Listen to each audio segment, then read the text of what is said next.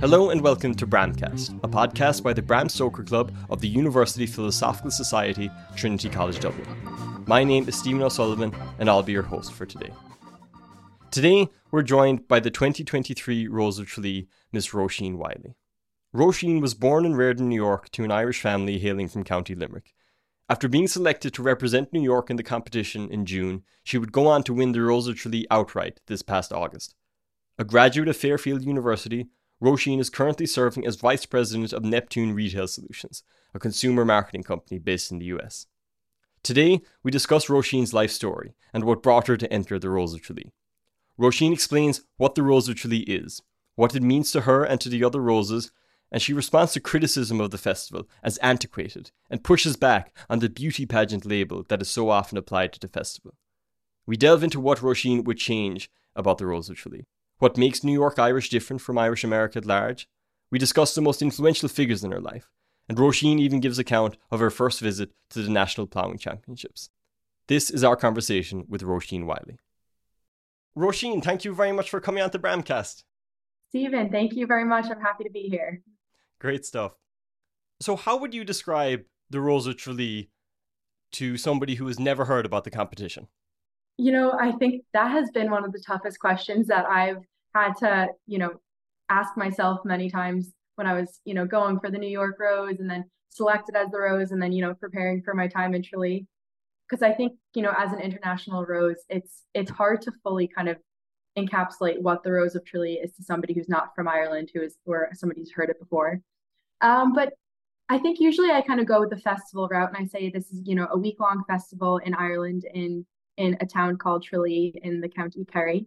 And, the festival has much more than just the Rose of Tralee. So there's, music and people come to Tralee just for kind of the excitement of it. And we're celebrating 32 roses that were selected internationally from places like New York, Australia. And I like to show people that this is much bigger than Ireland.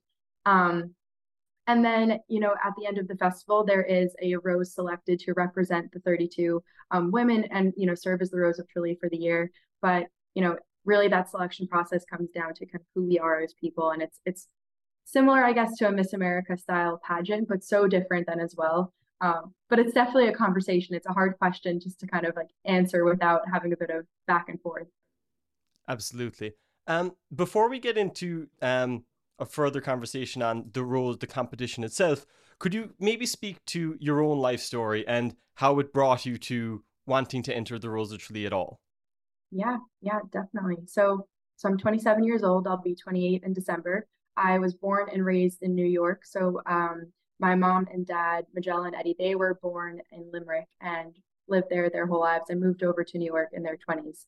And they had my brother and I here and raised us here, but my whole extended family is still over in Limerick and a bit around Ireland. So we've grown up very, very close to our Irish culture. And I've always known of the Rose of Tralee, with my name being Róisín and meaning rose, kind of it would always be a bit of a joke. Oh, our rose is here, and Róisín will go for the rose one day, and we always said, oh yeah, almost like a dream, something that I could never would bit out of reach. But so I went to school here, went to college, I graduated with a marketing degree, and during the pandemic, I ended up moving home, and I came across the New York Rose selection in 2022. And I said, this is a perfect thing now for me to focus on. I was living at home, work was from home, and said, I'm going to focus on this now for myself. And went for it in 2022. I wasn't selected as the New York Rose, but I really had a great experience. Katrina Collins, the 2022 New York Rose, represented us so well. And I was like, I have to go back for it in 2023. And kind of that really now has led me to today. But the Rose of Tralee has always kind of just been something that's relevant in my life. And now to think that it's the most relevant thing I'm doing is very still shocking. And you lived in Ireland for a small spell as well, didn't you? I did, yeah. So my parents ended up building a house over in Patrickswell in Limerick, and we moved over. I was probably 3 or 4. I just remember we had dogs next to left and right of us, so we always had a bunch of dogs in the backyard. But then we ended up moving back to New York after a year, so it was a quick stint, but I don't know really what kind of caused them to, I think there was a bit of a housing boom and it made sense for them to build and sell. So I think that was the reason they ended up coming back. And I guess New York, just you can't leave it once you're over. Absolutely. So what was the process of actually entering the competition once you decided that it was something you wanted to do? Yeah, so there are over 60 centers internationally with the Rose of Tralee, and every year 32 centers send a rose to Tralee. So kind of the process with the competition is that every center or 32 centers will host a selection process. So in New York, that selection happened at the end of June. Selections will be happening between, February through June of the calendar year. And I went into the selection with 8 girls here in New York. I know that in Kerry, they actually have like regional selections. So there were 3 regional selections and community selections before actually going to the Kerry selection. So the process really kind of starts there in your own center. And then once you're selected, it really is a firestorm of things to prepare for Tralee. So we're given a very detailed list of kind of what we are expected to bring with us, whether that goes by outfits or just kind of, different items to have prepared for the 2 weeks on the Rose Tour and on our time in Tralee. And then before we knew it, we were there. But the one thing that was great was, the day after I was selected, I was added to a group chat with all of the other girls that had been selected. And we already kind of started developing this community from that moment of selection. And then when we all got to Ireland, we were like, all right, finally we're together. But yeah, the process would be, it's pretty hectic once you're picked. Was it more hectic or less hectic than you expected it to be? So I'd say the process leading up to Tralee was, I'd say, more hectic. And in a good way, only because Tralee was so organized with, what they wanted us to come to this prepared with. And it was like almost as if you wanted to check off every box that you could. And then as well as all of your family and friends supporting you leading up to to this big experience. So it was more hectic, but it's just this overwhelming sense of like love and support and excitement. So it's a good type of hectic anyway. Yeah. The competition itself, you compared it to the Miss America. Do you think a beauty pageant is an accurate term to describe the competition? See, you know what? It's funny. Like this is such a relevant question, I think, for the Rose of Tralee, right? There's this notion of it being about, the pretty dresses and us having our hair and makeup done. And I think that's because so many people just see kind of, and, you can only see like the pictures and the videos of what's going on. But I truly think that the Rose of Tralee is an experience that empowers each of us to be ourselves well beyond kind of what we're wearing or what we look like. And it's such kind of a wholesome and really taking a look at the whole person much beyond kind of your look. So I would say that in a pageant style where there are 30 women and one is selected, that is like the only comparison I would make to a pageant. Genuinely, as after being a participant, I saw the amount of kind of focus on encouraging us to just be ourselves and like going into the experience, we all love getting dressed up and having the pretty dresses and doing our makeup. So I think that like on top of the pictures and what everybody sees from the outside, we do love the, opulence of it and the glamour of it as well. But truly, when we're focused on, the qualities to be a rose and to be the Rose of Tralee, it has nothing to do with what you look like or your beauty. It's much more focused on inner beauty and, who you are as a person. And I think from the outside, I could see why it's a bit hard to see that or hard to understand that. But truly, after participating, I feel so kind of confident in the power of the message that the Rose of Tralee wants to give across. So, how ultimately is the Rose of Tralee decided when the judges selected you to be Rose of Tralee? Stephen, that's a great question. I truly, when I was standing up there on stage, and I think I could speak for the 31 other girls as well, I wasn't even thinking that, I had a shot at this. After getting to know everyone and everyone brought something different to this class of women, whether it was, you might have like Quiva. I always think that Carlo Rose, she was great when we were on the bus, kind of getting us to sing and getting us up and active. And then like Ashling, the Claire Rose, she was very good at, keeping us organized if we had to like, make a dance or make a song. And, everybody brought a different quality to this. And I don't know what it was that, led me to be the Rose that was selected. But the moment I was selected, there was just crazy amount of shock. Like, how could this be me? I don't know why it's me. But then when the girls were all around me, I was like, this is my year now to represent us. So it's like maybe, it's now my job not to represent Róisín, but to represent Róisín and the 31 other girls that I, went through this experience with. So I think maybe the judges saw that in me, that I, can see kind of those things, that the beauty of the class instead of just maybe individually. But it's a question I don't know if I'll ever really have the answer to. Yeah. So it's not just a couple of minutes that you have on stage in Tralee, is it? Yeah, well, so we do just have those 5 minutes or so on stage with Catherine or Dahi, but like for me, when I think back to the experience, that was about 5% of the whole thing. Like, we spend 2 weeks together. So we go over and we have the Rose tour, which is that first week. We started off in Wexford, we traveled to Longford, we were in Dublin for a bit, we were in Meath, and that really was, I think, the like meatiest part of the experience for me, because we were getting, introduced to all these different towns that had prepared for us to be there. And it really kind of was shocking to see the support that we got traveling through Ireland, and where us girls got to spend a lot of time together and really just get to know one another. So that was the bulk of kind of getting to know each other. And then we ended up in Tralee, and we were all just overwhelmed with the amount of people, amount of support, amount of like opulence. So it was, and then I don't think it was until we all left each other that we realized how much we all bonded, and how this is, a once in a lifetime thing that you don't understand unless you're there and you're a part of it. So yeah, that stage piece anyway is such a small piece of the bigger picture. Could you maybe describe what it was like during that stage piece? And did it seem longer than the few minutes you were up there, or did it go by in the blink of an eye? Oh my goodness, it went by.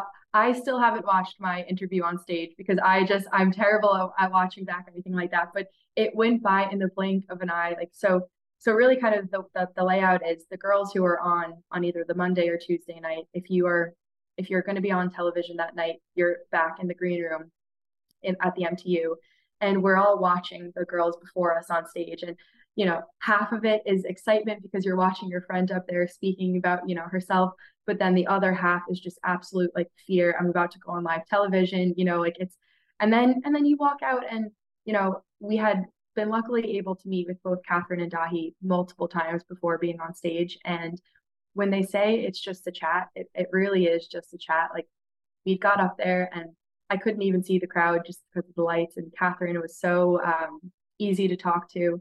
We kind of knew the different things that I'd end up speaking about. So by the end of it, I kind of forgot that I was, on RTE, and it went by very fast. And then at the end of my interview, I sang a song, which the one thing I was surprised that I wasn't nervous about really doing that.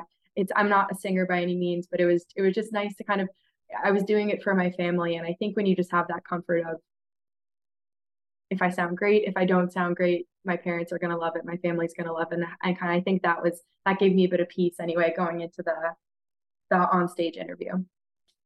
And for those that didn't watch The Rose, what song did you pick, and what motivated that decision? Yeah, so I sang a song. It's funny. I think if you Google it, it wouldn't even come up, but it's called "The Cottage with the Horseshoe O'er the Door." And it's an old Irish song that my grandfather, Charlie O'Reilly, my mom's dad, he used to sing all the time. And I never met him. He had passed away before I was born, but my mom sang it to me in the hospital after I was born. And when I was selected as the New York Rose, she said, "Róisín, like that's the song you should sing," and so it definitely gave me so much peace just knowing that it was, truly just for my family and nobody else. Yeah. It seems there was a really deep connection to the song you chose and your connection to Ireland. What is it about New York Irish that distinguishes itself as a subset of the American Irish at large? Yeah. So I think that that really just comes down to what makes New Yorkers different than anybody else. And I think that New York is such a unique city in the sense of it's a tough city to live in, but it's also, the best city in the world in terms of opportunity. And it's, I just feel motivated being in the city. Everybody is so independent. And I think as a child of Irish immigrants, I think New York gave that sense of energy to anybody that came over as well, where it's like you have the opportunity to do what you want to do. And, um, you know, there's just this kind of like motivating energy that this city gives you that I don't think other cities maybe have the hardness that New York has. And I think when you pair that toughness with also just the excitement and the, you know, everywhere in the city is a bit different. It's like almost like 10 cities in one. So I think when you pair kind of the unique opportunities that you get in New York with also the toughness that it brings, like that just clicks with the Irish. And I think that, the Irish community here is so strong as well. Like it's funny now, even after being selected, I've been to a few events and you'd see the same faces at most of them. And everyone is just, when you come over, it's you build another family here of friends because everyone is so tight and supportive of one another uh, in the Irish community. Yeah. So, having been crowned Rose, how has your life changed since? So I think my life has changed kind of on two different sides of it. One is just from like a timing perspective. I really wasn't, expecting to take on this new responsibility and role for the year. So I will still have my full-time job I currently work in sales and marketing in the city, but I work remote. So it's hopefully I'll be able to balance the two anyway, maybe work a bit of some time in Ireland. Um, I will be going on a few different trips throughout the year and, attending different engagements. So yeah, from a timing perspective, that's one big change. And then I'd say kind of personally, since coming back from the Rose of Tralee, and I think I can speak for myself and so many of the other roses that it was such kind of an empowering and unique experience that kind of coming back and adjusting to real life now after kind of being put on this pedestal for the 2 weeks and really kind of speaking about yourself and your family. It's like I'm a bit kind of more reflective on, gosh, what is now like my purpose and what am I really kind of meant to be doing? Because being a part of the Rose of Tralee was so empowering, and now you almost come back to life where it's like, oh, go to work every day, and you kind of are going about kind of your day-to-day tasks. So I think personally, I'm just thinking a lot more about what I find meaningful in life and what I want to dedicate my time and energies to, outside of just kind of what I've already committed to kind of work wise and what I was doing before, entering the Rose. What do you hope to achieve with the platform that you've gotten now? I know a predecessor of yours, Maria Walsh, went on to become a member of the European Parliament. Have you anything in mind for the future? Yeah, oh my goodness. I'm so mad. I missed Maria, I think by like an hour or two at the plowing a couple weeks ago, but I was really hoping to meet her. I've just heard the best things about Maria, but oh my goodness, I know, it's funny when I think about where this opportunity can take me. It's unbelievable. I still haven't wrapped my head around really being named the Rose of Tralee and kind of what I want to accomplish over this next year. No mind, where this will take me years after this. But I think immediately as the Rose, I really just want to kind of I would love to just be a friend to kind of young girls and young people. And I think something that now that I'm almost 28 years old, I feel like I've experienced so many different stages of life and I've learned so much from, you know, transitioning to college and going through some hardships, trying to find myself with friends or socially or academically, and then spending some time studying abroad, finding a job then after college, moving into a city, just kind of all of these different stages of life that I would love to kind of be a figure for young girls to come to and just for guidance and a friendly face to talk to. And then that's kind of one of the things I'd like to focus on as the Rose. And then also kind of highlighting my other 31 Roses in different organizations or topics that they are passionate about. I think that that's going to be, something that I hope to focus on throughout the year. And then after this year has completed, I would, the sky's the limit, I think, with where this could take me. I think a career change would be, something that I would be willing to pursue. And, I love talking with people and I love meeting people. So if it's something that, continues to be a public kind of opportunity, I would love that. But right now, I think I'm trying to grapple with this year. And then, what's to come is just going to be, icing on the cake. If it were entirely up to you, what would you change about the Rose of Tralee as a competition and an institution? Wow. That is a good question. I think one of the biggest things, or I guess misconceptions coming out of the festival, is that notion of kind of the beauty pageant-esque kind of nature of it, or even that maybe the notion of the Rose of Tralee might be a bit antiquated. And I would, I think the way that to kind of combat that would be to showcase really kind of what the Roses are doing along the 2 weeks that we spend on the Rose Tour, even leading up to our selections for our centers, and then really kind of, what our goals are after the year, after those 2 nights on RTE, and I think that if I could change something about the festival, it would be highlighting those experiences outside of the 5-minute interview that we have on stage. For me, those were the most meaningful and most pivotal points on the journey from me, whether it was stopping in a certain town and getting to meet the people of that town, or stopping at an elderly home and getting that one piece of advice that you might have gotten from a man or woman. There are just so many kind of steps along the way that I think are so meaningful and give power to the message of the Rose of Tralee that enough people don't get to see. And if there was a way to integrate more of that into what the large public sees on RTE, that is something that I would love to focus on changing and I guess modernizing with how this festival is publicized and looked at nationally. Yeah. But other than that, yeah, I don't think there's, I could probably think if there was any, small changes, but I think that's the biggest thing that I would hope to change to make this a better experience for everyone. Yeah. You mentioned that you were at the ploughing a couple of weeks ago. That's more than many Dublin people can say, more than many people I go to college with could say. How would you describe the ploughing to somebody who has never been there?